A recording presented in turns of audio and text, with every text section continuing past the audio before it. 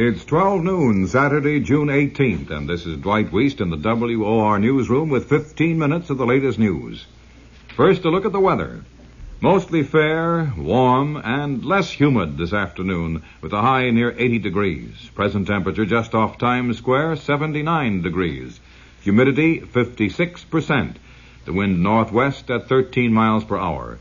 The temperature-humidity index reads 74.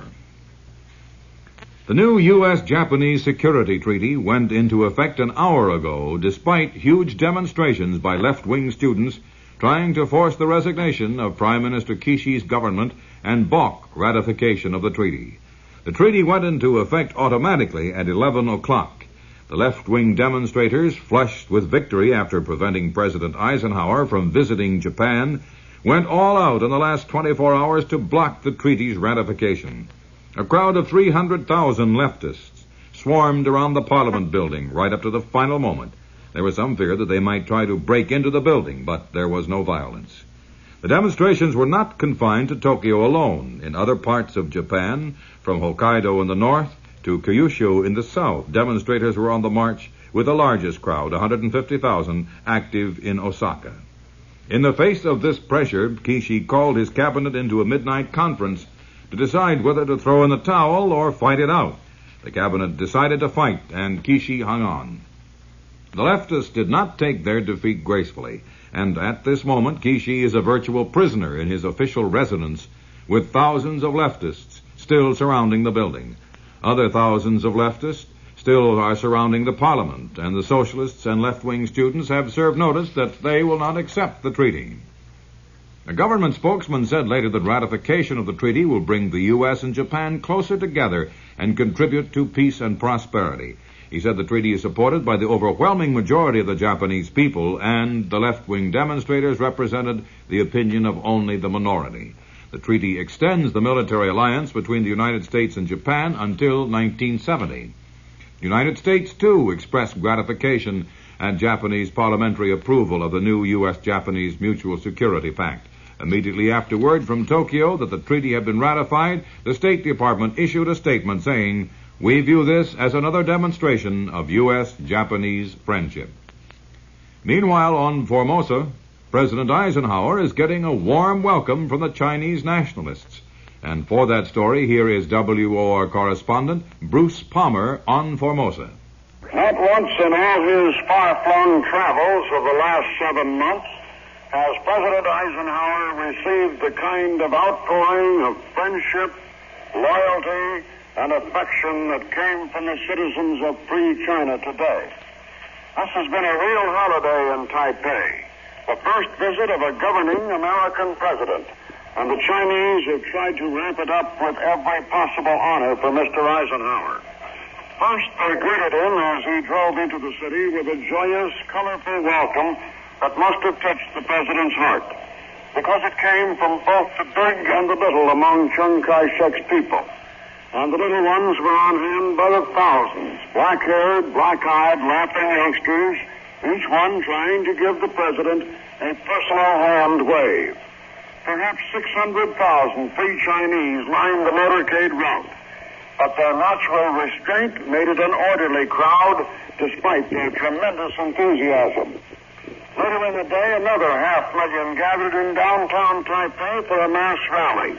And again, the evidence of Chinese regard for the United States and its president was plain. When Mr. Eisenhower ripped into communist China, reaffirmed our support of Chiang Kai-shek, and pledged renewed economic assistance to Taiwan, the crowd went wild. But the president didn't have to promise anything to earn the warmth and sincerity of the Chinese acclaim. This is Bruce Palmer in Taipei. And now back to your RKO General Station. However, Palmer told the WOR newsroom that a major policy split may be shaping up between President Eisenhower and Generalissimo Chiang Kai-shek. Palmer said that Chiang is pressing the president to endorse the nationalists' plans to invade the China mainland, but President Eisenhower is cool to the idea. The two leaders conferred earlier this morning. After the meeting, White House News Secretary James Hagerty said the president had promised Chiang that the U.S. will defend the offshore island of Quemoy if a communist attack on it endangers Formosa. The president's assurance of support came only hours after Red Chinese artillery dropped 86,000 shells on Quemoy in the biggest barrage ever fired at the island. Meanwhile, Communist China has followed up its biggest barrage against the nationalist-held offshore Quemoy Islands with a new vow to liberate Formosa.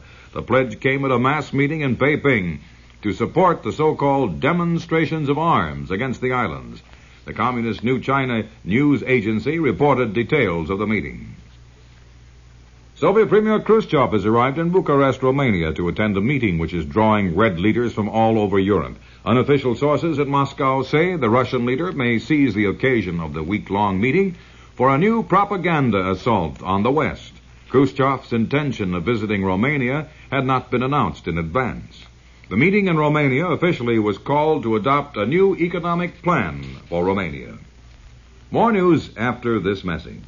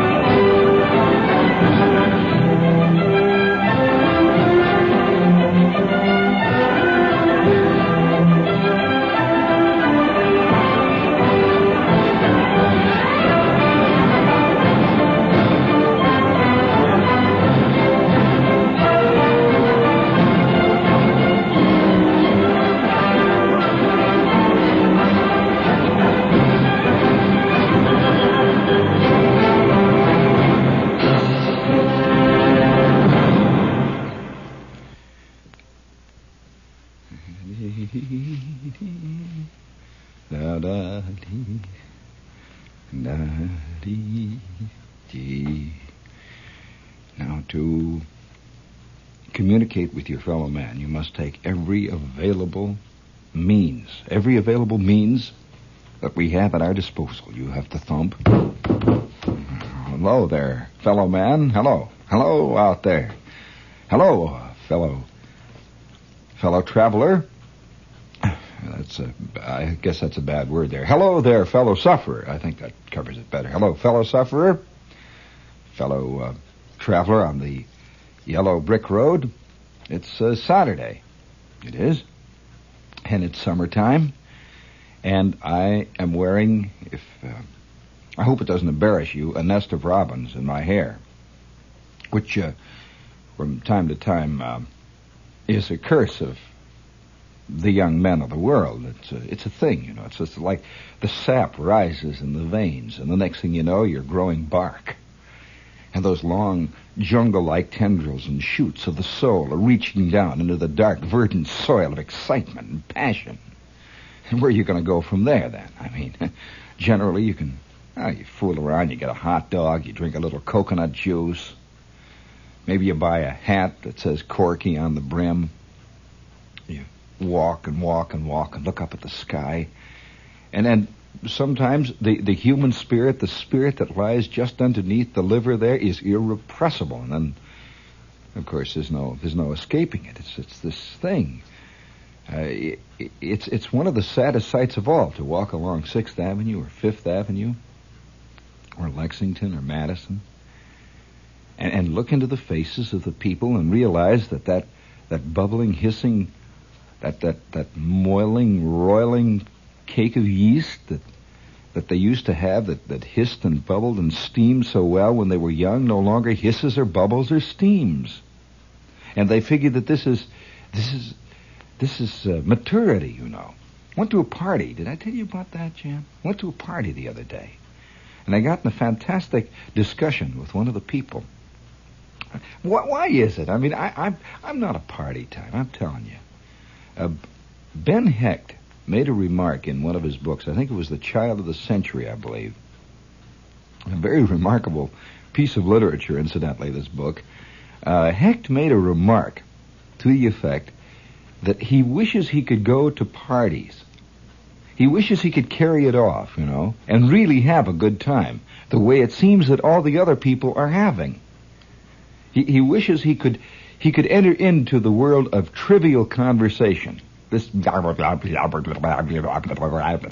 the constant brittle witticisms, and the give and take, which really is not give nor is it take, actually, of the party world.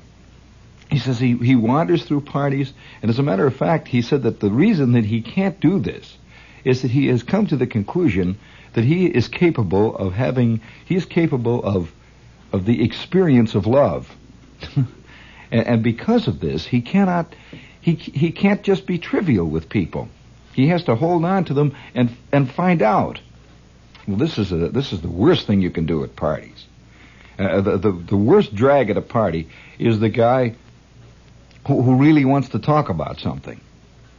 And when someone makes a remark in the middle of, you know, the passing around the hors d'oeuvres and you're drinking the bubbling water and stuff, and somebody makes a statement, he says, well, wait a minute, I don't know whether that's true or not, you know?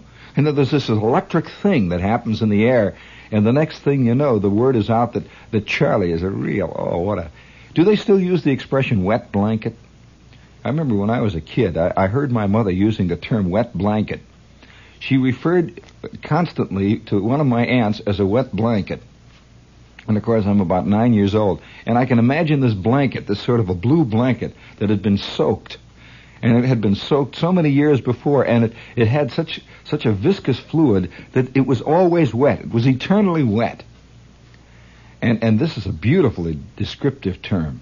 A wet blanket. There are a few things that can kill everything, passion and everything, more than a wet blanket. Wet. Blah.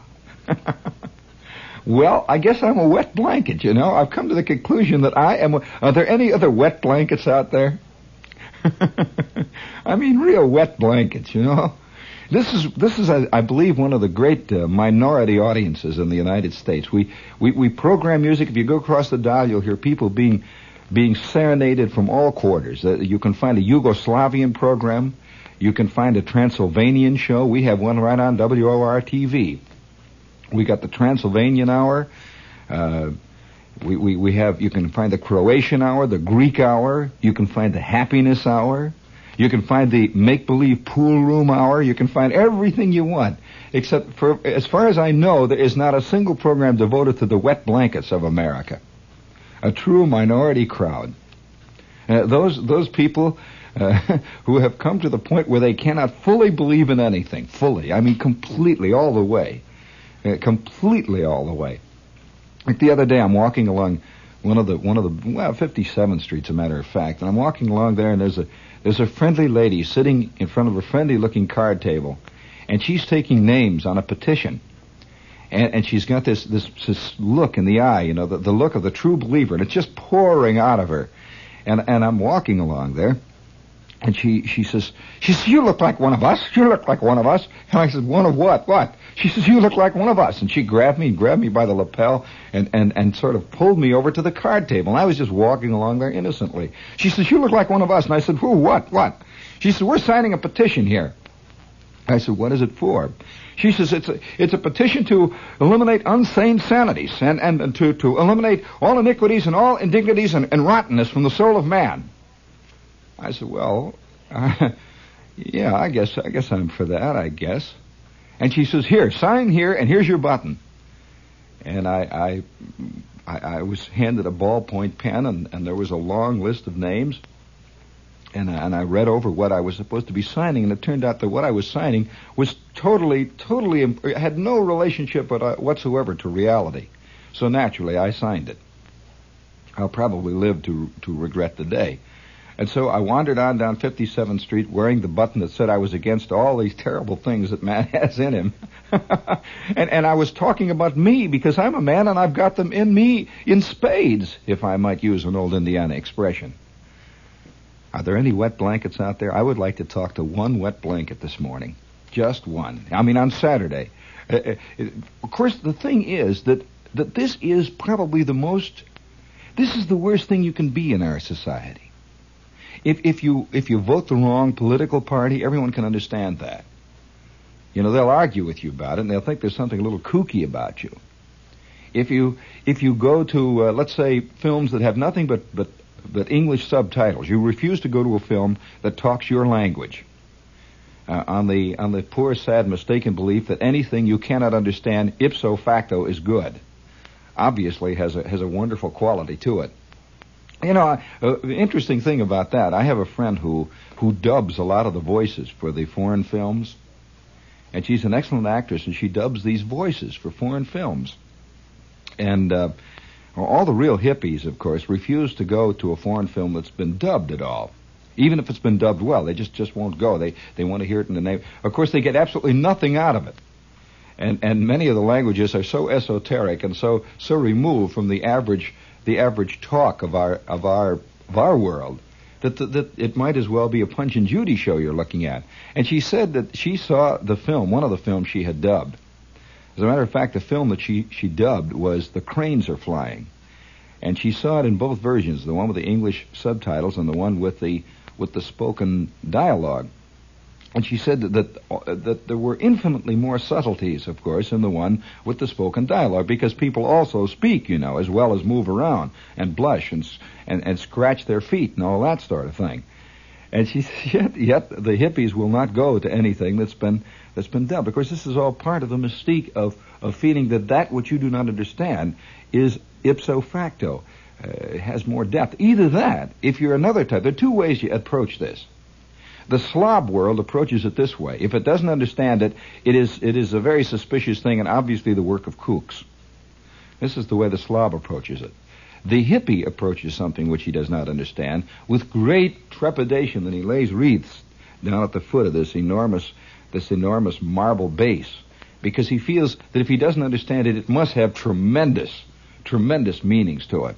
Tremendous meanings. It's one of those, it's the world of the world. Speaking of wet blankets, it's interesting to note that we have not received yet a call from a genuine wet blanket. He isn't a wet blanket. Oh no, I know his type. He confuses anger for being a wet blanket. No, the people who are wet blankets are not angry people, son. That is not the point we're making. They are people who are just unable to swing when the swinging is in order, that's all. The angry people who write letters to editors and who say, signed a disgusted ex-listener. What about that condition of those wastebaskets along Madison Avenue? How long are we going to stand for this, the condition of the bus stops on Lexington Avenue? Every night no, this is not a wet blanket, son. No. In a crowd of malcontents, this guy really swings. I'm talking about the wet blanket who cannot get mad enough to join a protest parade. Did I ever tell you about this poet that I knew? You know, the old days when a poet began to make it, it was because he wrote poetry, you know, and more people were reading his poetry. Well, I know a poet, Ted, who made it.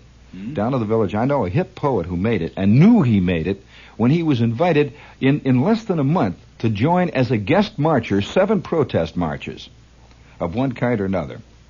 He'd had one poem published in the Evergreen Review. And so now, of course, he can rest on his laurels and rest on his... I know a guy that instead of collecting clippings, instead of collecting old billboards, and you know how people used to collect the posters out in front of the theater where they had appeared. Instead of collecting that now, he collects placards of protest marches that he has been in. Like, they have just closed our coffee shop.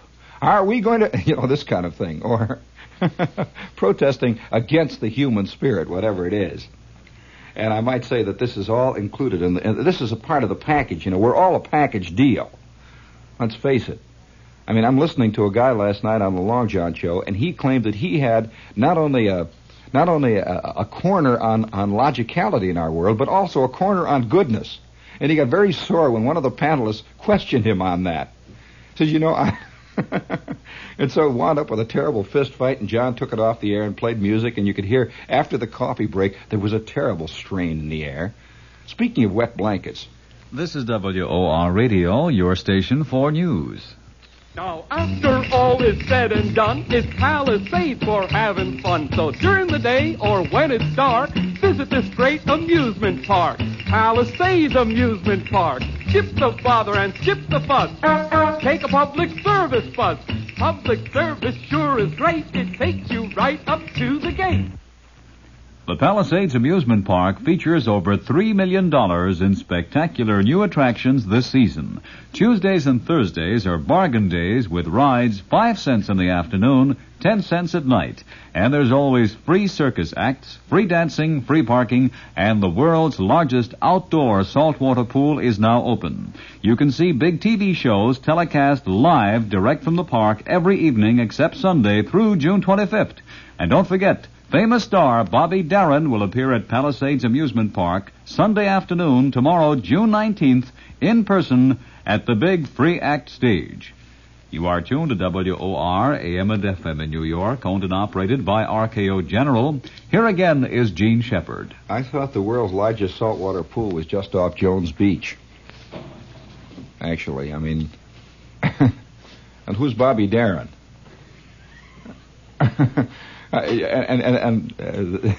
The greatest bargain you ever got is a sad picture there. I remember one time when I began to first question some of these things. I was in the Army. Of course, you question a lot when you're in the Army. It's just a necessity. It keeps you alive. And speaking of being in the Army, there was a fantastic item, a beautiful item. How can you get mad at human beings, really, in the end, when we are capable of this? I mean, in spite of being not really a sore head, in spite of being... Is there a wet blanket? Is there one there who's a real wet blanket? No wet blankets. No one will admit to being a wet blanket in our time. And the only way that I can get by with it is because I'm here in this little hermetically controlled sealed box. You can just bet your bottom thing that if I was out at Jones Beach sitting on a blanket and all these sociable types were around and they were passing out that friendly soft drink and the portable radios were playing, I would not tip my hand for love nor money that I was by nature and by baptism a wet blanket. Hello there, old wet. How are you there, old wet, old Mr. Blanket there? Speaking of wet blankets, the word, the truth, the word, those strange little juxtapositions of the incongruities of life are constantly marching past us. I'm standing on, hold it there. I'm standing on the curb there the other day, and along comes a cab, and it says, now I do not, we have a wet, hello, wet blanket? Yeah, now how can you prove to me you're a wet blanket? Yes. Yes. Well, that doesn't mean you're a wet blanket. That means you have a social problem. No. It's a very social problems are not necessarily that simple. Ugliness doesn't do it. No, you're not really a wet blanket. You just have poor technique. That could be. Thank you very much. No. I could tell automatically he's not a wet blanket. He had the twinkle in the voice that shows that 5 minutes after this guy's at a party, he's rolling on the floor, he's under the coffee table, the whole bit, the giggle, the quotation from Jules Pfeiffer, the whole business, It's all there. I can tell it. I can feel it. It's in the air. I can tell a wet blanket. Really, a wet blanket, a genuine wet blanket would not call. Let's be honest with it. No, a genuine wet blanket would say, oh, what is this guy trying to do? And everyone says, come on, it's just for fun. He says, well, all right, fun. All right, fun. I don't have time for... Well, all right, fun. Okay, let's have fun. Fun. All right, we got to... Hello, wet blanket? Yes. Now, what are you going to do? Argue with me about what a wet blanket is? No, I didn't ask you that. I said I want to hear from a wet blanket.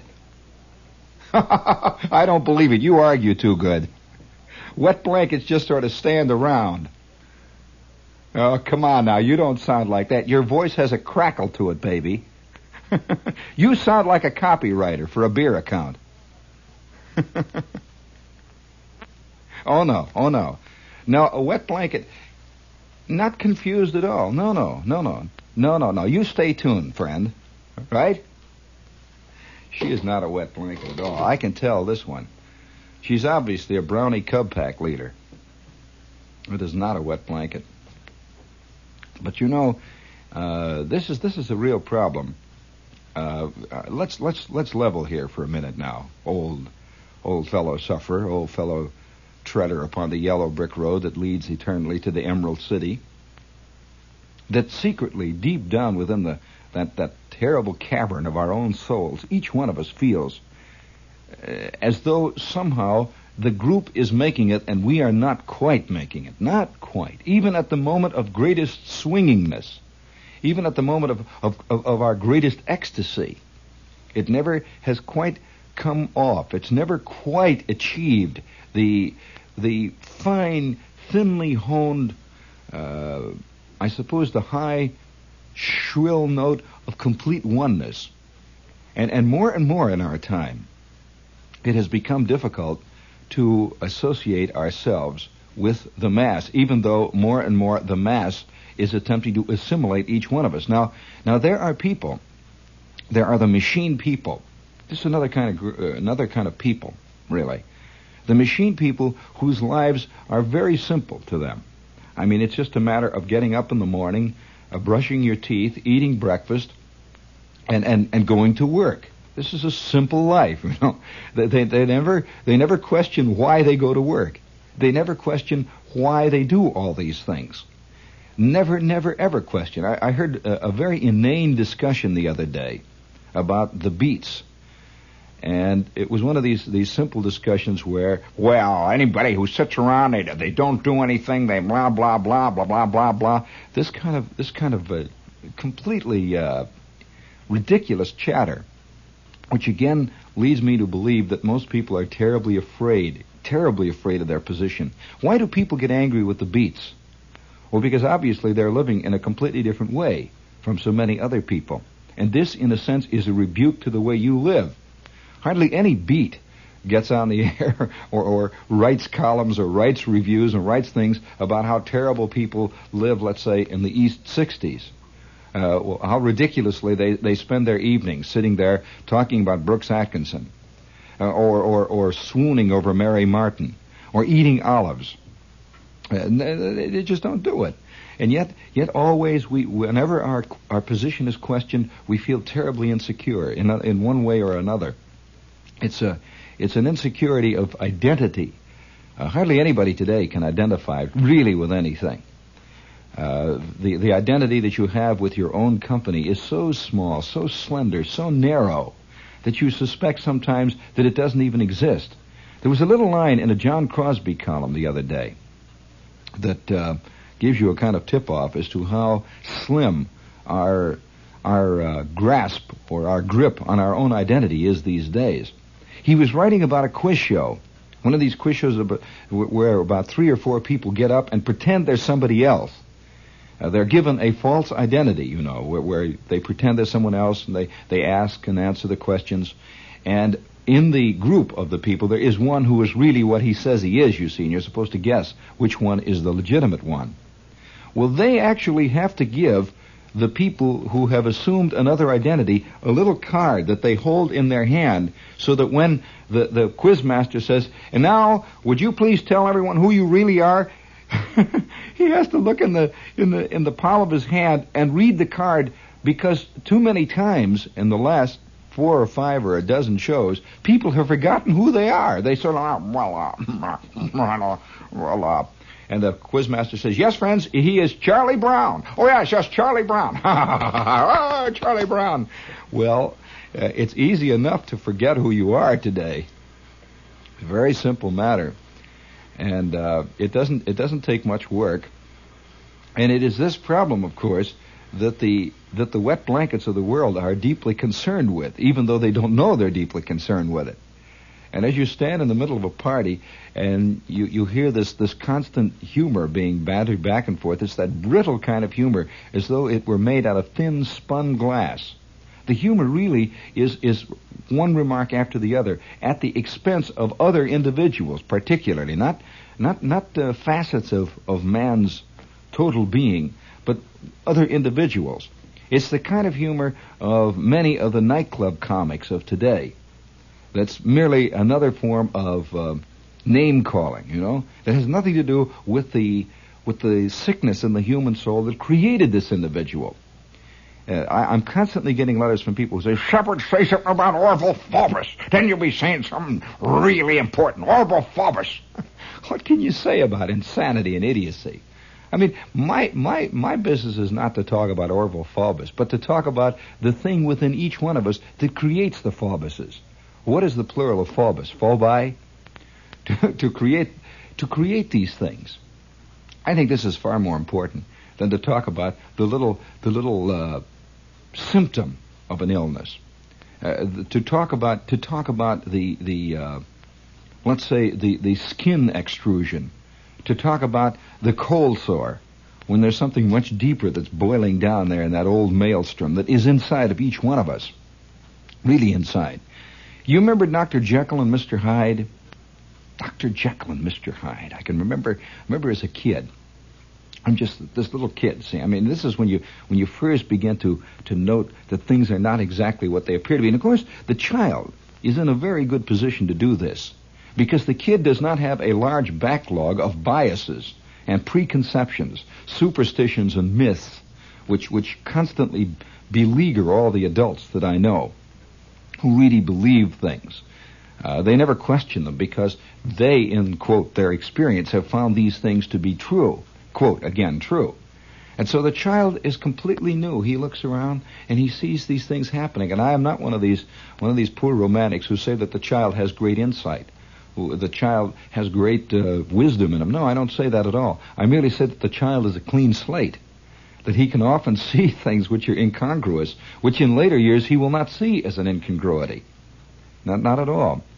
And so you watch, you see, and when you see and you watch carefully and closely, you will find that oftentimes what passes for knowledge, what passes for lore, what passes for great insight is generally a man with the largest collection of cliches, the largest collection of myths in the crowd, the greatest collection of glop. And so he just rolls it on, writes books about it, too, as a matter of fact. And that makes him even more official. And then he finally has himself illustrated by Life, and then he's in. The next thing you know, he's running panel shows and editing magazines. And it just continues to roll on and on like a great sea, a great crashing sea on the rocks of the poor, sad world that we live in.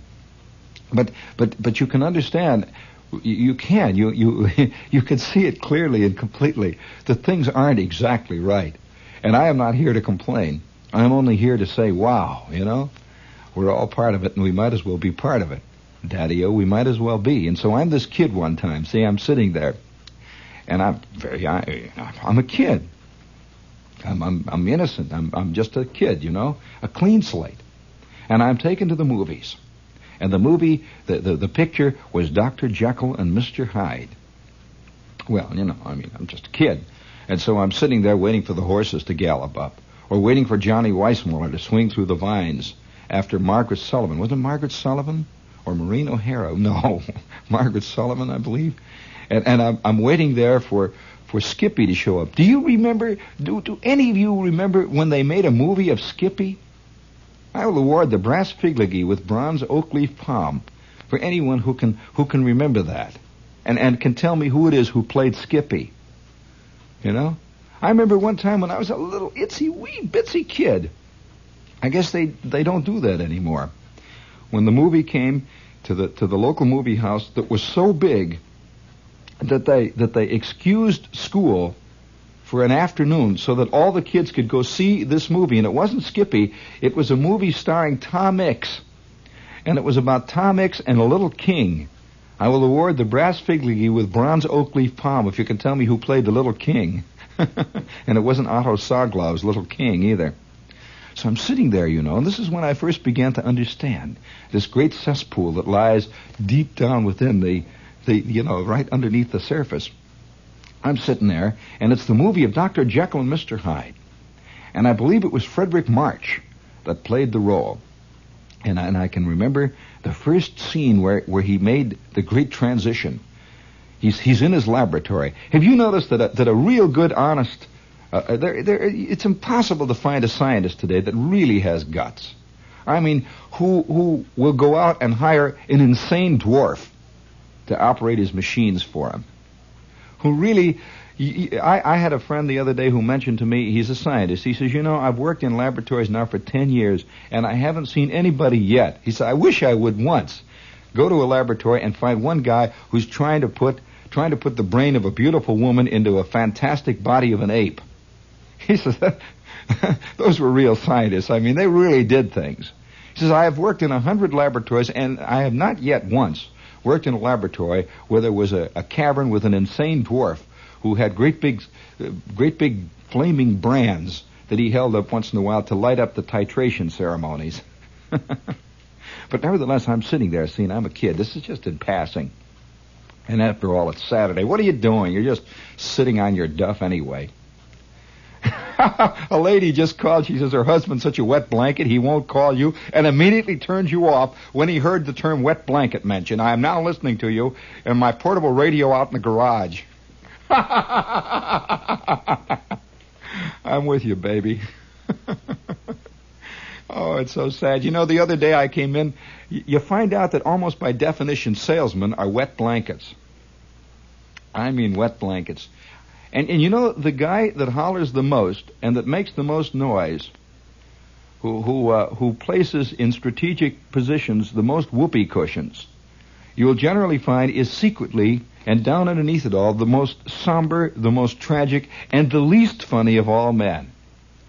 He's covering up, Daddy. He is covering up. And speaking of covering up, I'm sorry that you're out there in the garage listening to your portable radio, baby, but after all, you are out in the garage listening to a portable radio anyway all the time. Just by definition, if you are living with a wet blanket. Somehow, though, I must say, I identify with the wet blanket. There's no question about it. So I'm sitting there as a kid, and Frederick March, do you remember the scene? Frederick March takes a drink of this stuff. See, it's like this. He's drinking out of a cardboard cup, a cardboard container. He goes...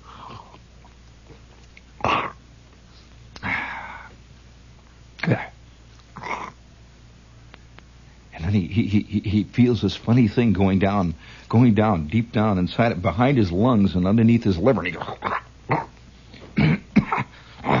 and then he takes it up again, and it's steaming and hissing. I've always wanted to drink out of a glass of something that steams and hisses and boils and bubbles, and great swirling clouds of smoke roil around my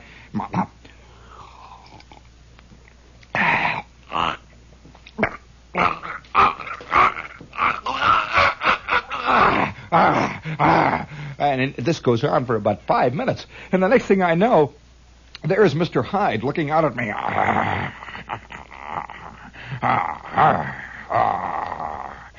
And he puts on his cloak. The Mr. Hyde in each one of us, I might point out, I really, it's a superfluous footnote that I'm adding here. The Mr. Hyde in each one of us wears a cloak.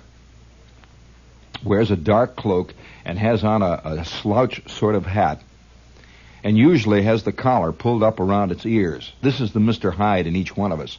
Well, of course, I was terrified. Mr. Hyde skulked around, and it was an awful situation until finally, well, you know what happened in the end of Dr. Jekyll and Mr. Hyde. And it was so sad, because Dr. Jekyll was such a nice guy, and Mr. Hyde was such a complete, utter rotter. I mean, a thorough rotter. He reminded me of my algebra teacher. And so I'm on my way home with my mother, and I said, "Hey, Ma, how come he could turn into this terrible thing? I mean, just by drinking that stuff." And my mother said, I'll never forget it. She said, "Have you seen Mr. Bruner on Saturday nights?" I said, "Yeah, Ma, but he's drunk. I mean, yeah." We had a neighbor who used to come home and fist fight with everything. One time he had a fist fight that lasted for over 2 hours with an upright piano in the living room of his home. And he used to fist fight with anything. He would take a swing at a passing stoplight. He would fight fire hydrants on the street. Probably his most long, the Firpo Dempsey battle of his career was the time when he met the Strawbey upright piano. And I might say that it was a piano that perpetually had a nasty mood. And so he picked on the wrong guy that time. And he came reeling in on a Saturday night, and the next thing you know, there they were slugging it out like that. And it was an awful thing. I might point out, for the benefit of those of you who might be tempted to try it, never pick on an upright. At least an upright that's mature. And so, of course, it got to be a natural and a nasty and a rotten situation. Every Saturday night, Bruner would go through this routine. And my mother said to me, "Do you remember Mr. Bruner?" I said, "Yes." She says, "Well, Dr. Jekyll, Mr. Hyde." "What do you mean? He isn't a mad scientist, Ma." She says, "No, but he drinks that potion." And I said, "But Ma, he doesn't go out and..." She says, "No, that's true. His Mr. Hyde does not go out and murder beautiful young women, but it does murder fern plants in the sun parlor." I said, "Yeah, but Ma, I mean, Mr. Hyde, oh." And then she turned to me and she said, "One day your Mr. Hyde will too come out." And that was the end of that. We rode on home. I was sitting on my side of the streetcar seat, and she was sitting on her side, and my kid brother was sitting behind us, and my old man was sitting with him. And we rode, and just sat and read the ads all the rest of the way. Because, I mean, what are you going to do when you have truth? I mean, where you go? And of course, the Mr. Hyde in each one of us is there. I'd like to point this out, though, that since there is a Mr. Hyde and there is a Mr. Jekyll, a Dr. Jekyll and a Mr. Hyde in each one of us, the adjustment that we take, the knob that we turn, presents us with an interesting choice. Some people live all of their lives showing only the Mr. Hyde to the world. Only the Mr. Hyde. This is the side of them that wants to immediately leap in a jet plane and go and bomb Moscow, or go and blow up the Japanese. I mean, show them guys what are these Japanese, for crying out loud? And this is, of course, the Mr. Hyde that's in each one of us. And don't think for a minute, even the most altruistic. I was listening to this clown last night on the Long John show, and about 4 o'clock in the morning, his Mr. Hyde started to come out. And it was a pretty nasty Mr. Hyde, let me say. And all the while, he had been making a big deal out of the Dr. Jekyll side of him, which was so wonderful, Dr. Jekyll, who loved all of mankind. And so, this little sneaking thing, you got to remember that every altruistic, everything, every little incident that occurs in the constantly unfolding tape of man is an incident that has within it the seed of the Mr. Hyde, every one. Not one dictator, for example, that I know of in the past 150 years came in, but what he didn't proclaim himself to be the man who owned right. He came in for the good of all people. I mean, we have this in our own hemisphere, right down here in the Caribbean, We come in for all people. Hitler came in claiming that he was going to do good for all people of Germany. In fact, the people believed it. This was true of Mussolini. It's been true of every great movement of this sort. And always, somewhere along the line, somebody says, and there it is, stalking the streets again. Speaking of stalking the streets, if you're going to be stalking the streets tonight, I would like to suggest that if you're going to make the village scene, Mr. Hyde, wet blankets. I know I know a place where they cater to wet blankets. In fact, there are a couple of places. The one that I think that's, well, if you're looking for some place to eat tonight after the theater, I would like to recommend Yin and Yang at 82 West 3rd Street, right in the heart of the village. Now, it's not hard to find. And one of my friends, who is a famous Chinese artist, I will not use his name, a famous Chinese artist who is also a renowned gourmet, a couple of days ago heard me talking about yin and yang, and he says, okay. And so this is a true incident, and he took his friend down to yin and yang because he wanted to know, you know. This is a real Chinese gourmet and a man who knows Chinese food. So they sat down and they ordered, and one of the things they ordered, by the way, this is the way that the conversation went. He ordered something. It was for lunch. They didn't go down there for dinner. They went down for lunch. And he's sitting with his friend, and the friend said, and this is a strange comment. He says, you know, these guys on the radio. He says, this somehow we suspect guys who talk, but we don't suspect guys who write. Why is this? Why do we have such a great respect for print? Somehow print is more honest than talk. Have you noticed that? That if somebody makes even a vapidly significant remark, he's hailed as a great man. If you said it on the air, oh, come on, get off of it. How does this guy get off with saying this stuff? We suspect people who speak, and the reason we do is that when we hear the human voice, it breathes. Listen. It cracks. It clears its throat. And in short, is devastatingly human. Because it is, we suspect anything that it says. And when we see something on the printed page, it is inhuman. The page is paper. The print is ink. It does not breathe. It does not cough. It does not scratch itself. It does not pause. And so somehow we feel more secure with this thing. And hence, we respect it more. If we were to hear Aldous Huxley, for example, talk and tell his stories, we would not even listen for 5 minutes. If we were to listen to James Joyce, for example, if James Joyce had spoken Ulysses on the radio, he would be forced to sell Coca-Cola.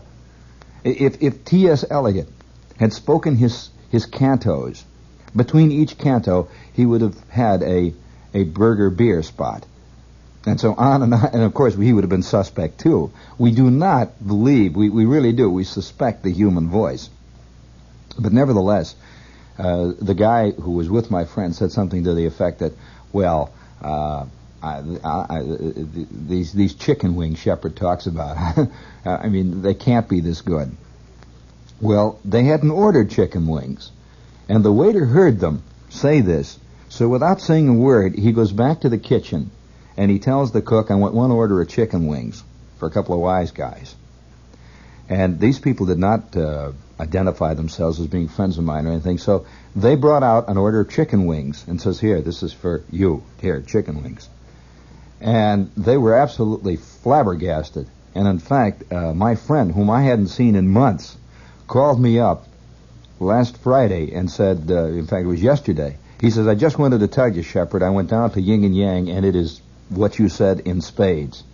And this is from a famous Chinese gourmet and artist. So if you would like to try an Oriental restaurant that really does make it, I mean, it really comes up to that feeling you have before you sit down and eat, I would like to recommend Yin and Yang at 82 West 3rd Street in the Village. And they're open tonight until 10, 11, 12 o'clock. And incidentally, they're open on Sundays until, I think something like midnight, and they open at noon. They have a nice little bar, and it's a superb restaurant. Just get into any cab and say, make it 3rd Street in the Village, 82 West, and it's Yin and Yang. Oh, yes, and another thing, they still continue the custom that they have set up, and that is that 15% of their income every Monday night is given free to an orphanage in Macau.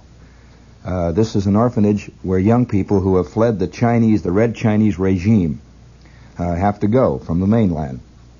And this is Yin and Yang, 82 West 3rd. Speaking of cabs, I saw a cab named the In-Law Cab. It was a terribly unhappy-looking cab. Very, very aggressive. Speaking of aggressive, This is WOR Radio, your station for news. Here's 1 minute of quiet jazz with the compliments of Schaefer Beer. What do you hear in the best of circles? Schaefer all around. People all have found the pleasure doesn't fade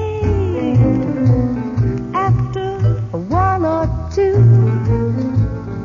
You get that first beer pleasure each beer through. That's why you hear in the best of circles Schaefer all around.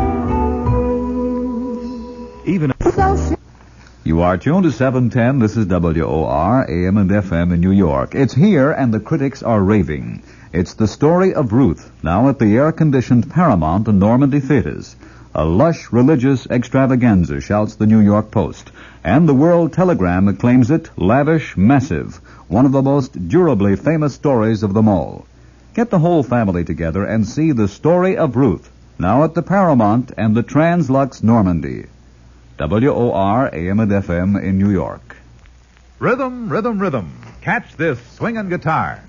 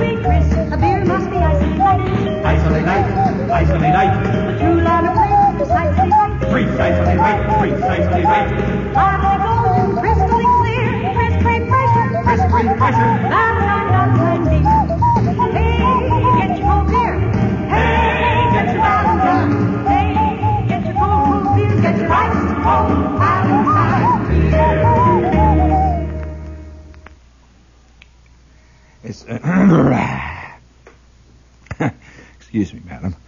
It's just like this beautiful call we got about 10 or 15 minutes ago. This very British voice of a very shrafty-sounding lady says, "Would you please tell Mr. Shepard that I'm a damp rug?" She kept using the phrase damp rug. And, gee, that conjures up beautiful pictures. A damp rug. That in many ways is much more colorful than a wet blanket. You know, speaking of damp rugs, as long as we might as well level here. It's Saturday, and this is Class D time. So we might as well sit here and flick the pebbles into the pool. And there are signs, though. Now, let me say this. There are signs that are almost unmistakable. Now, I say almost because man is constantly being... Did you hear what happened last night out at Comiskey Park? Stan Lomax was telling me during the news about what happened, and unfortunately I missed it. But out at Comiskey Park in Chicago, they had this gigantic scoreboard. And it is a new scoreboard this year, and it's caused all kinds of talk. It's a great sensation. And the way the scoreboard works is this, that whenever one of the White Sox ball players hits a home run, the thing lights up like an enormous pinball machine. In fact, they call it the pinball machine all over the league. It lights up like a tremendous pinball machine, and it has great big neon spirals that go, and it has a set of fireworks that shoot off Roman candles out of the top of it, and the whole thing explodes. The White Sox have hit a home run. Pow! Boom! The thing just goes mad. And, of course, when the opposing team hits a home run, nothing happens at all. Except one thing, and this is something they haven't talked about. When somebody hits a home run, this machine groans. When say one of the Kansas City Athletics hits one into the upper deck in right field, the machine goes, Well, last night, I would never have believed the Yankees capable of this. For one thing, I suspect that the Yankees all vote the straight Republican ticket. This is a Republican ball club. This is an organization man's team, if there ever was one. And what happened last night was thoroughly un-Yankee-like. Well, I'll tell you what happened. They were going into the third or fourth inning, and somebody hit a home run. Mickey Mantle drilled a home run, and there was a moment's silence. And, of course, the White Sox scoreboard didn't do anything except register another home run. It groaned a little bit.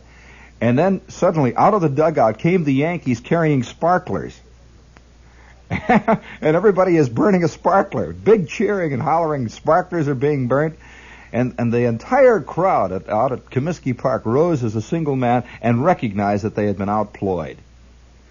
And they just burnt those sparklers away there, and everybody cheered, and that was the end of it. And, of course, the manager of the Chicago White Sox was teed off about it. And Tony Cuccinello had his hat stolen. He says, "This is the biggest Bush League town in the league." And it goes on and on, the whole conglomerate mess builds. And then when you see a thing like this happening, just occasionally, a little thing will happen, you know that there is some hope. There is some hope for man. How can you get mad at man? Listen to this news note. Did you see this item in the Herald Trib? I mean, you know, you can get teed off. Speaking of being teed off, have you noticed how the great sweep of demonstrations is beginning to take hold everywhere, all over the world? Demonstrations. Every place you go, there's a demonstration of some kind. People are out marching with placards. Well, I think this is a direct result of the technological world that we live in. There's nothing to do. Of course, if you can always say, "Wow, I mean, this little political reason, that little political reason, this economic reason, that economic reason." You can go on and on and on and on and on. No, I think that much lower on the scale of psychological operation, much lower, way down deep underneath it all, you are going to see an increasing amount of demonstrating because somehow it gives a man a sense of taking some sort of action. Most people don't take action in their world, you know, in a technical world. They live in a committee society where all things are decided by the big machine. And when I say the big machine, it's in capital letters, whether it's a big automatic machine or whether it's a big human machine. The point is that hardly anybody ever today feels the satisfaction of actually creating something that makes him indispensable for the moment. In other words, he makes a shoe, or he makes a pot, or he makes something out of the soil with his own hands. He grows a piece of vegetable. Even farms today are becoming great corporate enterprises, and so the farmer is a hired man who operates a hired machine that he doesn't even own. And it's the whole world is getting to the point where it is almost impossible for a man of the great mass of men to get up and say, "I did it." And so you are presented with the situation where a couple of months back there was a demonstration that broke out in one of the European countries, a great wild demonstration where 2 or 3 people were killed. And guys were marching all over the place, and they were advancing on the city hall, and students were throwing eggs at one another. And it turns out, when they finally quelled it all and squirted everybody with water and said, "Now what is this all about?" nobody knew what they were demonstrating for, and in fact, they were not demonstrating for anything at all. They were just demonstrating to demonstrate. Now, what is the psychological reason for this? Why do people do this? Don't come around to me and say, "Well, they just wanted to let off steam." What does let off steam mean? You see, what does that mean? Where do you get this head of steam? Well, a man used to be able to let off steam, you see, in a lot of different ways, like make things and make decisions even, run his own little world. But today, the world is getting pretty much out of the hands of people. And it's getting to the point where to let off steam, he's got to demonstrate. And he will fill in any kind of a line. He will fall in and start raising placards and start shooting because it gives him a chance to do it. It gives him a chance to say something. Even if and incidentally, the demonstration, the mass demonstration, is a real product of our time, where hardly anybody is capable of demonstrating alone. He has to demonstrate with a group. That even when he's expressing himself or being angry or letting his emotions fly. He has to do it with a large number of other people around him. We are truly mass men today.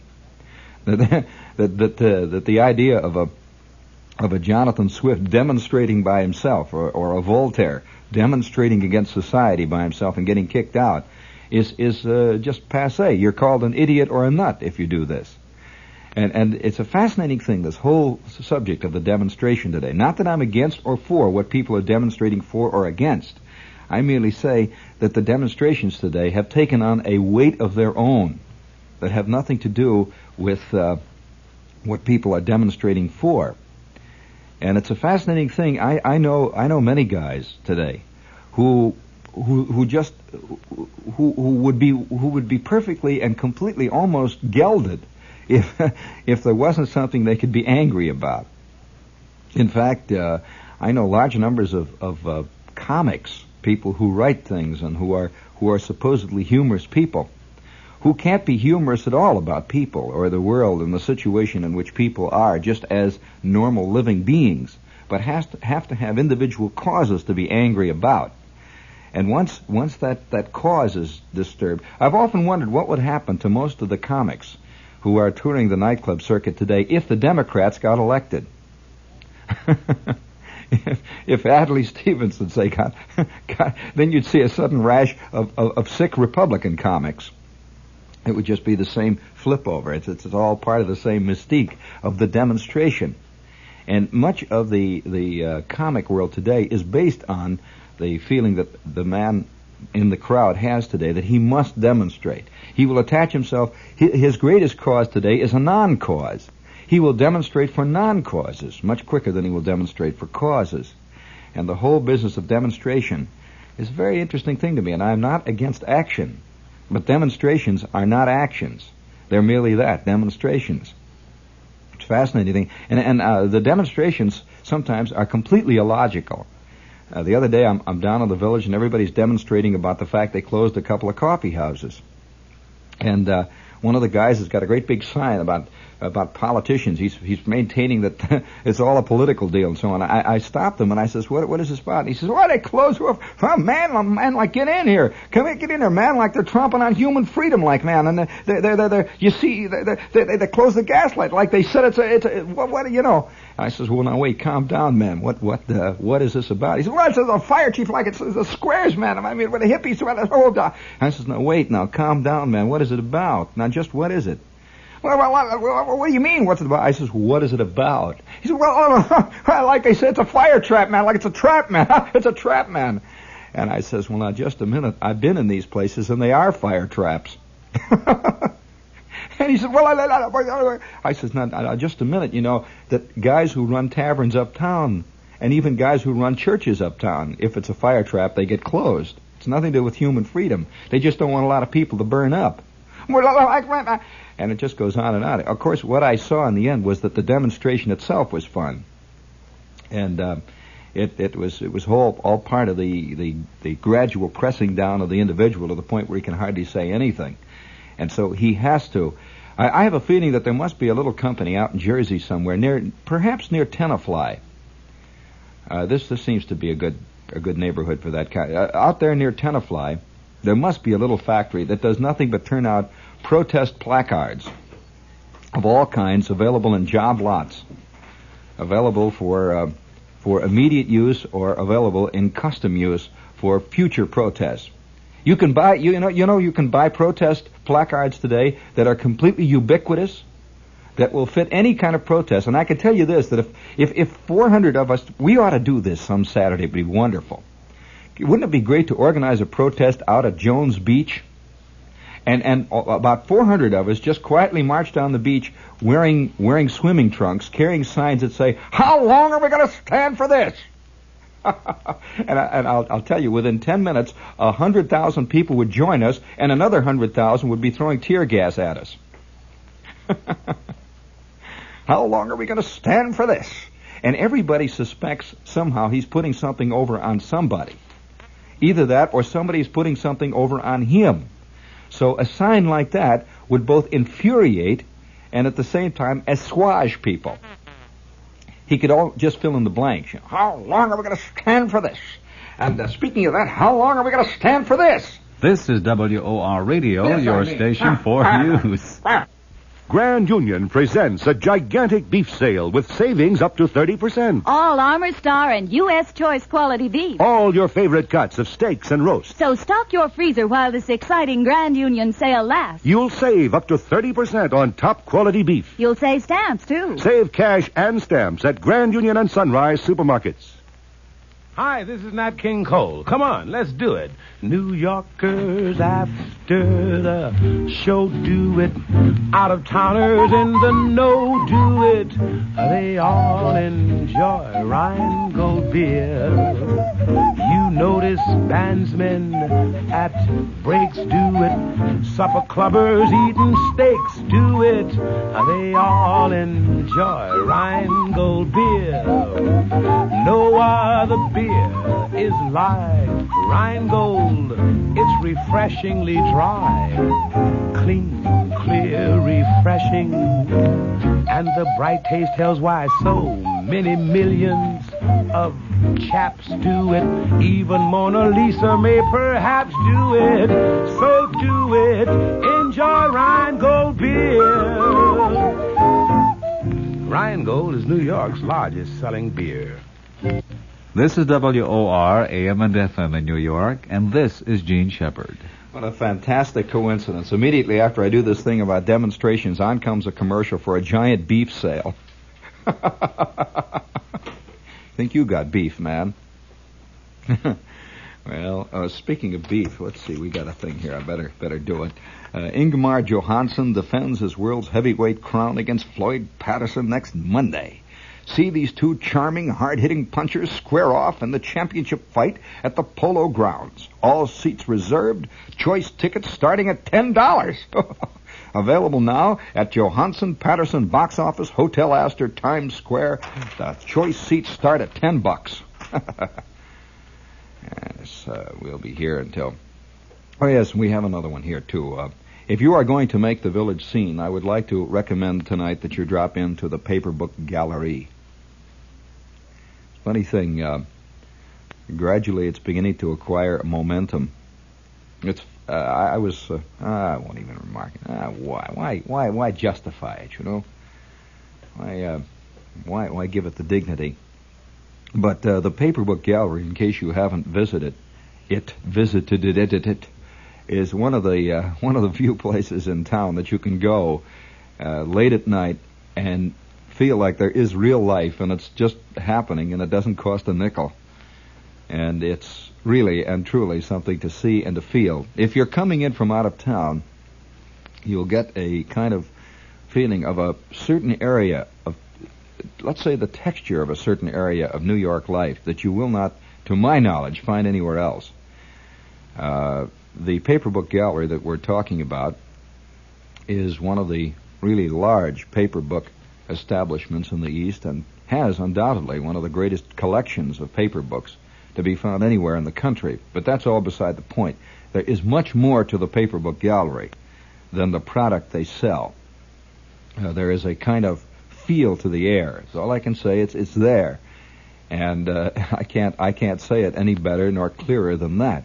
But the Paper Book Gallery, there are two of them right now in operation. One of them is on Sheridan Square. It's on the west side of Sheridan Square, going downtown. As you come down, it's over there on the west side of the square, where 10th Street hits 7th Avenue South. It's a beautiful little shop, and you have to go down about 4 steps into the basement, and there it is. This is the Paper Book Gallery right on Sheridan Square, almost directly opposite Nick's. You know, Nick's in the Village. It's almost directly catty corner across the street there. And the other Paper Book Gallery is over on 3rd Street, and it's only a couple of doors away from Yin and Yang. It's on 3rd Street. It's right back of the NYU campus. It's about, I'd say about 3 doors away from Yin and Yang, which is at 82 West 3rd Street. Now, both of the galleries are open until 2 o'clock this morning. In other words, if you're looking for a place after the show or something, you just want to kill a little time and be alive a little bit before you get something to eat or after, you will find the Paper Book Gallery will be open until 2 o'clock in the morning, and it really is a place to go. Let's see. What else do we have here? We're pretty well ahead of the game here. You know, speaking of being ahead of the game, the quality. You know, this day, I have to say something about this day. I am riding in a cab about 2 or 3 hours ago when I'm coming into the station here, and there was a warm, a genuine summer feel to the air, and a kind of yeastiness to the air. Really was. All of Times Square was loaded with those people in those flowered print dresses, and all those people riding in the buses with the green windows, looking out, gawking out, and taking pictures with their Brownie cameras. And there is that kind of a syrupy quality that you get when you really are in summer, not spring but summer. And I'm just kind of absorbing it. And I don't know whether you were out in the rain last night, but that was a true summer rain, where the rain came pouring down, and I saw a gigantic bolt of lightning hit the top of the Empire State Building and just hang there for about 30 seconds. It seemed to just hang like a great big coat hanger. This huge bolt of lightning just playing around the tower. And the whole Fifth Avenue area was lit up, and it was a beautiful shower. I was wet to the skin, and I loved it. It was just a wonderful moment.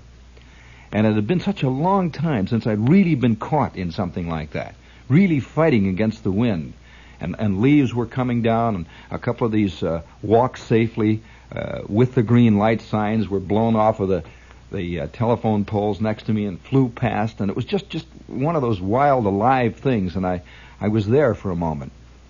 And I immediately thought of something I hadn't thought of in years. We live lives, of course, that go on all the time. Your life does not stop. It does not cut off and operate. Many people think their lives, incidentally, operate sporadically, that between the times they are alive, they spend a lot of time just doing things like working, like toting barges and lifting bales and getting a little drunk and landing in jail and so on. And between the moments of life, there are these great, great areas of emptiness. Whereas, as a matter of fact, the life is being lived all the time, just this great moving pattern that we are all creating as we walk along over the wet sand does not stop. There are no breaks in it. And each moment is absorbed, rejected, integrated, correlated, and all the other atelateds, words all poured into one. And as you move along, it seems to me that quite often maturity is called the process of losing perception and the ability to react to the things around you. This was part of the great argument I had with this fellow the other night. He says, why? He says, you learn after a while that you have a niche and you shouldn't fight really against the things that seem to be unfightable. Oh no. This is really not maturity to me. This is a form of death. If you lapse into this tapioca pudding state, which most people call maturity. But I'm standing there in this fantastic rain that came driving down for about 10 minutes last night, around 10 or 10:30, and the old lightning's playing around the top of the Empire State Building, and the cabs were skittering sideways, and that rain was rolling along Fifth Avenue on the asphalt like a great bowling ball. I'll tell you what it reminded me of. Have you ever seen a roll of barbed wire, of new barbed wire? Silver new barbed wire. Well, that's the look that it had, as though a great roll of silver barbed wire was charging up Fifth Avenue in the general direction of the expensive 60s. And it just swept past and through me and all around me, and I was reminded of something which I had not thought of, and I said to myself, I'm going to talk about this tomorrow, Saturday. I have to. Have any of you ever heard of a fish out? This is a Midwestern thing. And I'm sure, well, of course, it's not really, let's put it this way, it is part of river life. Have you ever lived next to a river? Well, let me tell you what a fish out is. It's a true summer thing. And in a way, it's kind of an affirmation of the soil and being part of the soil. And I find something very intriguing to me.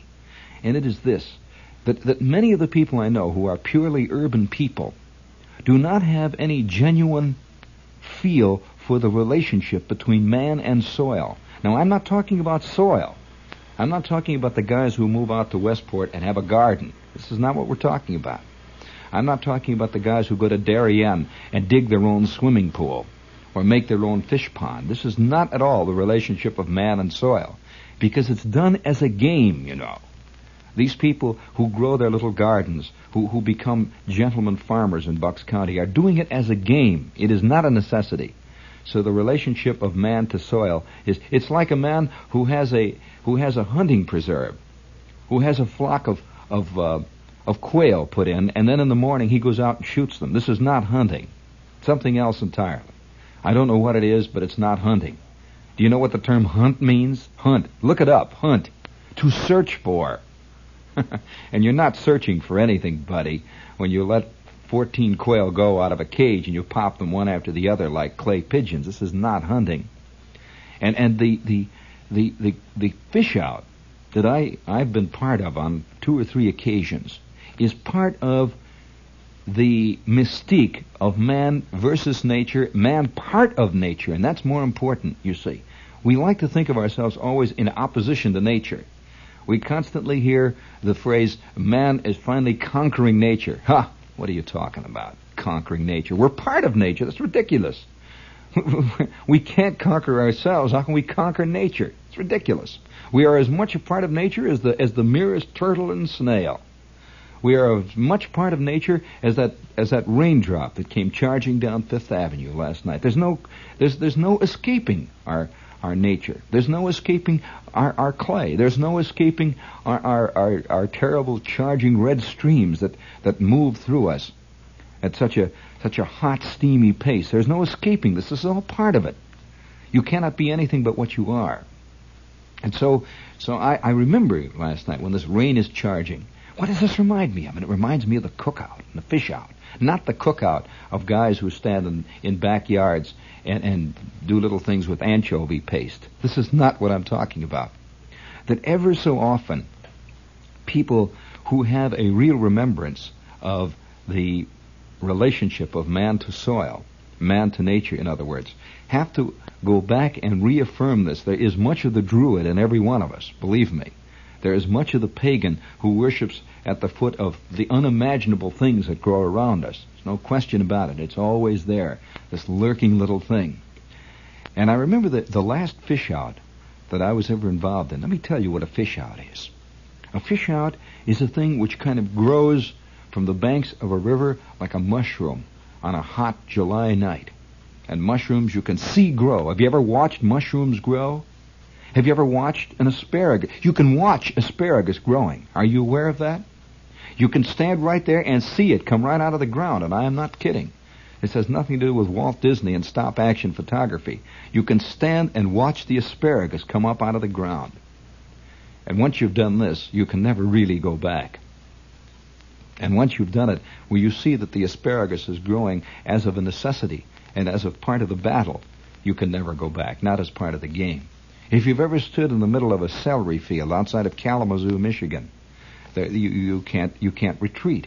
If you've ever walked through a cantaloupe field in southern Indiana and smelled those ripe melons, and watched them and felt them, and eaten a hot, ripe melon that weighs 4 pounds that you pull right off the ground and put salt on it, it just pours out all over your pants when you open it up. You know something about the soil. But the thing that I remember about the fish out is this.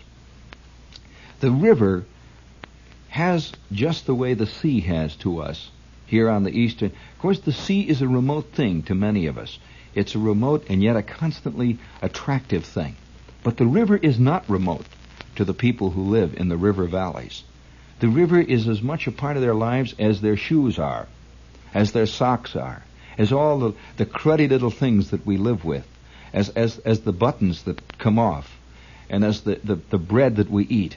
These are the things which are the texture and the real blood of the lives that we live. The moments, the turning on the light switches and the turning them off, the sleeping, the sweating, the drinking water, all of these things are the little things that we do to maintain our lives, and that have their own artifacts that are part of them. And so it is with the river. The river is really a part of the life. of the people who live in river valleys. And I spent some time living in the great Ohio Valley, which is a great bowl out there in the Midwest that touches upon Ohio and West Virginia and parts of Kentucky, and it just moves on through Indiana. It's this tremendous valley out there that is drained by this great river, the Ohio. And into the Ohio come all these other rivers, the Little Miami, and there are hundreds of rivers that flow in to this great river that moves slowly and just so everlastingly through the lives of these people. And the fish out is a kind of affirmation of the faith. The faith and the knowledge, the secret knowledge that we are all part of this thing. We are just as much a part of it as the leaves are, even though we like to pretend all the time as we walk up and down Fifth Avenue that we are not. You see, when you live in juxtaposition of a great moving river, and you can feel time moving, believe me, because every minute of the day the river changes. Every hour the river is either moving towards winter or moving towards summer, and you can't escape it. You know, we can forget time almost completely in the city. If you live in one of these great office buildings that's totally air conditioned, there are no seasons. It is always just the right temperature. The time sort of ticks away endlessly with great quiet clocks set flush to the wall. And it's an abstract completely. It's just a series of numbers. And so you walk out into the city at a certain point, and you step into a cab, and the cab moves along an asphalt street, and you see the fountains playing. It can be winter, summer, fall, spring, it matters not really. And you move into your own home, which in itself has a kind of soft, cushiony, air-conditioned world about it, too. You turn on the TV set, and certainly this is a Never Never land. It's an on-film land, and those shadows move back and forth. And people forget, you know, they forget that they are growing old, really. They forget a lot of things. Maybe they want to. Maybe this is why it's all been created. That's probably true. But you can't ever really escape it. And so the fish out, which is a river function, is a kind of affirmation. It's a druidic rite, a true druidic rite. And I remember one time, the first time I knew and learned of a fish out, I was working. It was late. It was about maybe 10 or 11 o'clock, and I was just about ready to leave the job that I had been working at. I was hot and sweaty. I'd been working all day and all night. And the guy I left the office with says, "I'm going to a fish out." And I said, "What do you mean? Is that why you're wearing those crummy clothes?" And he said, "Yeah, I'm going to a fish out." And he had a kind of rapt expression about him. It was 11 o'clock at night. He says, "Come on along." I said, "Okay." And so we drifted on down to the river about 8 or 10 blocks down. And then we went upstream about 4 miles upstream, driving his little car. And we arrived at the fish out. And it was dark, just as dark as the ace of spades, black. Have you ever seen a river at midnight? Oh, boy. Hardly few things are blacker, perhaps, than the soul of man. And we arrived at where the fish out was being held. And I could see bonfires down there on the shore. And as I approached these bonfires, there was a strange kind of excitement began to grow inside of me, because I knew this was not a barbecue roast. There just wasn't the barbecue roast air about it. And down on the shore, there were 50 or 60 or 100 men of all colors, black, brown, green, all colors of guys. Hardly any of them knew each other. They had just been drawn together. Somebody had announced there was a fish out. And they came from all parts of the county. And they had drifted down to this one spot on the bank of the river. And the old river just flowed, and they were all men. And they were wearing old chino pants and old blue jeans and old jackets and things. And already they were talking in those monosyllables that men talk in when they are really reduced to basics. You know, give me the axe. Give me the axe. And they're chopping away. Go down and get some wood. Hey, anybody got any water? Get a bucket of water. Okay. This is the monosyllabic man, you see, who does not have to have the many-syllable words that describe the subtleties. There are no subtleties there. You see, we are down at a druidic and religious rite. And I began to see, playing against that river like the fires of hell, there were about 7 or 8 big bonfires, and on each bonfire was a huge copper wash basin. You know, the kind that grandmothers used to boil wash in? And they had a cut off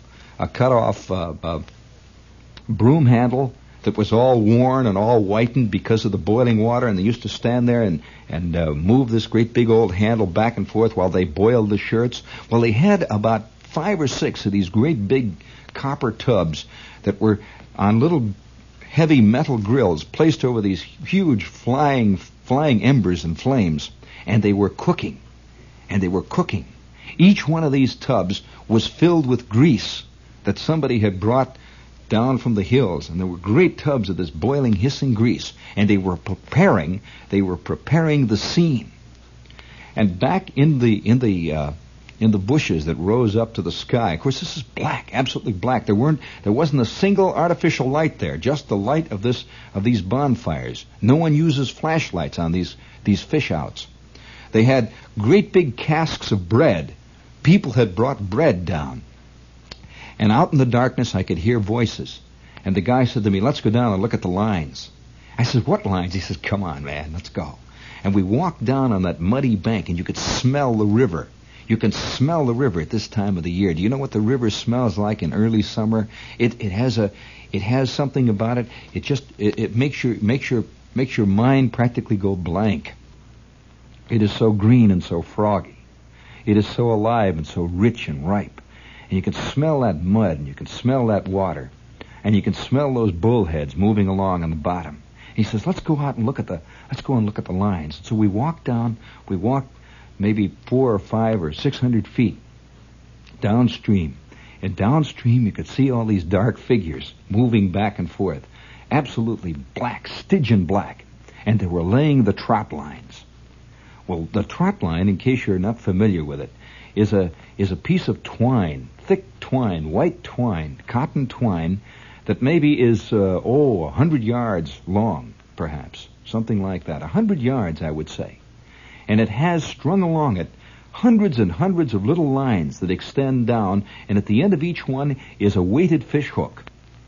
And each one of these fish hooks is baited with a dough ball. And at the end of this trot line is a weight.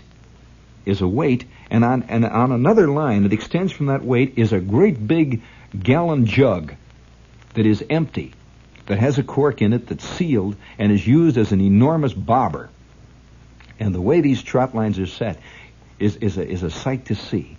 To see a man who really knows how to throw a trot. You are seeing a man who really has completely integrated himself with the horizon that he knows. The trot is laid this way. The guy swings it over his head. And at his feet, these great coils of twine, all very carefully laid out, with the fish hooks all very carefully celebrated.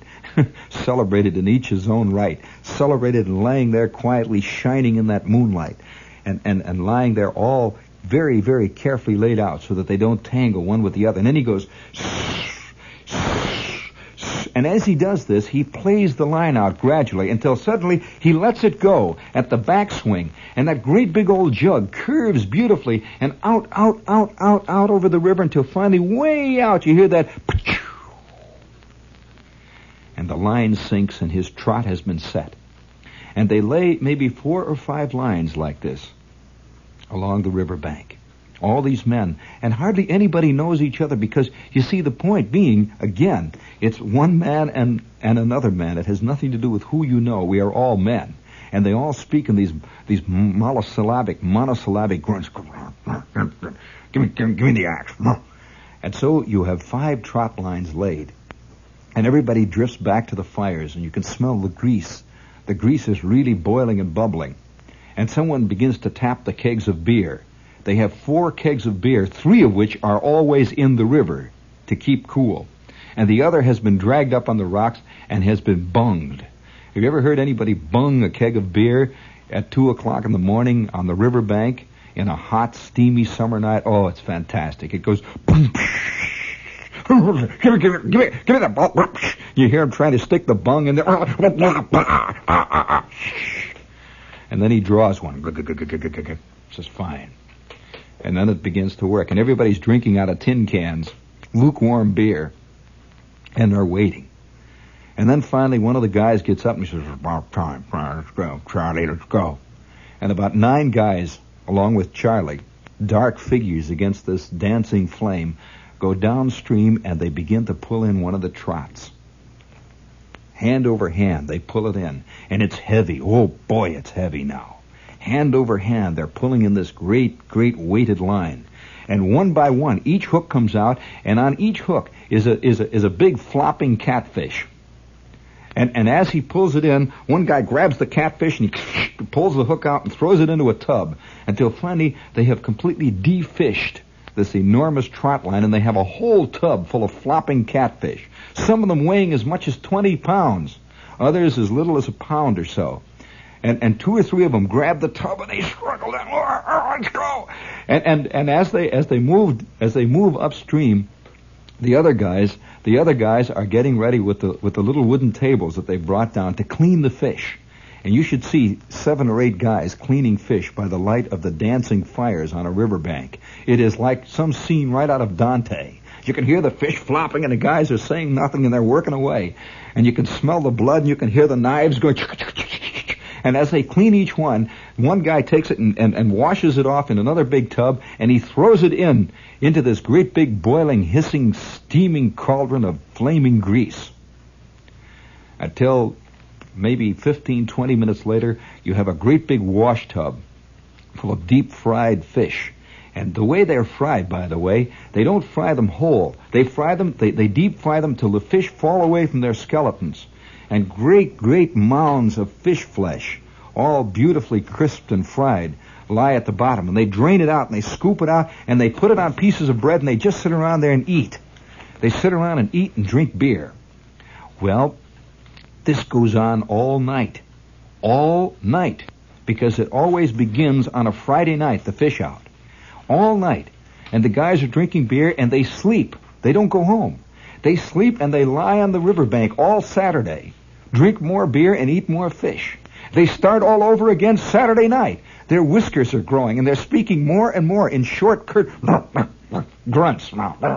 And as they approach Sunday morning, which is very, very 2, 3 o'clock in the morning, they are complete savages, and it's a fantastic experience. You're down there eating the fish. Give me more fish. And your whiskers are growing and your clothes smell like bullhead and smell like dough balls and smell like river and smell like mud and smell like people. And you just and you go on and on and on and on. And by this time, there are about 200 guys involved. Other guys have caught in wind, of the big fish out that's going on down on the old Ohio. And there's about 100 of them lying out in the bushes eating fish and grunting. And they're all colors, all shapes, all sizes. It means nothing. They're all battling the same thing, the river. And then, as it dawns Sunday morning, what a sight. 3 days guys have been down there. Their whiskers. Their eyes are blurry from beer. They've been eating fish. And there's a kind of a genuine Neanderthalic quality about them. And then one by one, they gradually drift back to civilization. Grunting off into the jungle. Goes. He goes back into the jungle. And it's impossible to explain to women. Let me tell you that. Impossible. You arrive back in the city, you're driving through the streets, and it looks like some peculiar wild fantasy land that has no relationship to reality. These streets. I'm telling you what happens. You get back and you go to the house. I remember I was living and I had this landlady. I had this little room, and I arrived at the front door. She slammed the door on me. I said, "It's me." Me. And she opened the door, and she says, "Why, it's you, Gene. What's happened to you?" I go, "Out of my way, woman." I threw her down to the rug. And I went stomping upstairs, leaving a trail of mud behind me and worms, catfish, all sorts of terrible, awful, slimy things that grew in the river. And I lay in the tub, and I squirted hot water on me, and I shaved, and gradually it came back, and I got just as phony as ever. Within a half hour, I was reading Variety and the whole business. Oh, what a world. If you'd like to fly the coop, man, I'd like to recommend Lufthansa. The Germans know about fish outs. Oh, what a gas. I would suggest you find out about this. Contact your travel agent, and if you're going to make it real good, man, make it Lufthansa. Fly the jetway. Lufthansa, German-American Airlines. They make it. Oh, it's coming back. Oh, boy, I'm beginning to smell fishy now. Yeah, here's some beer.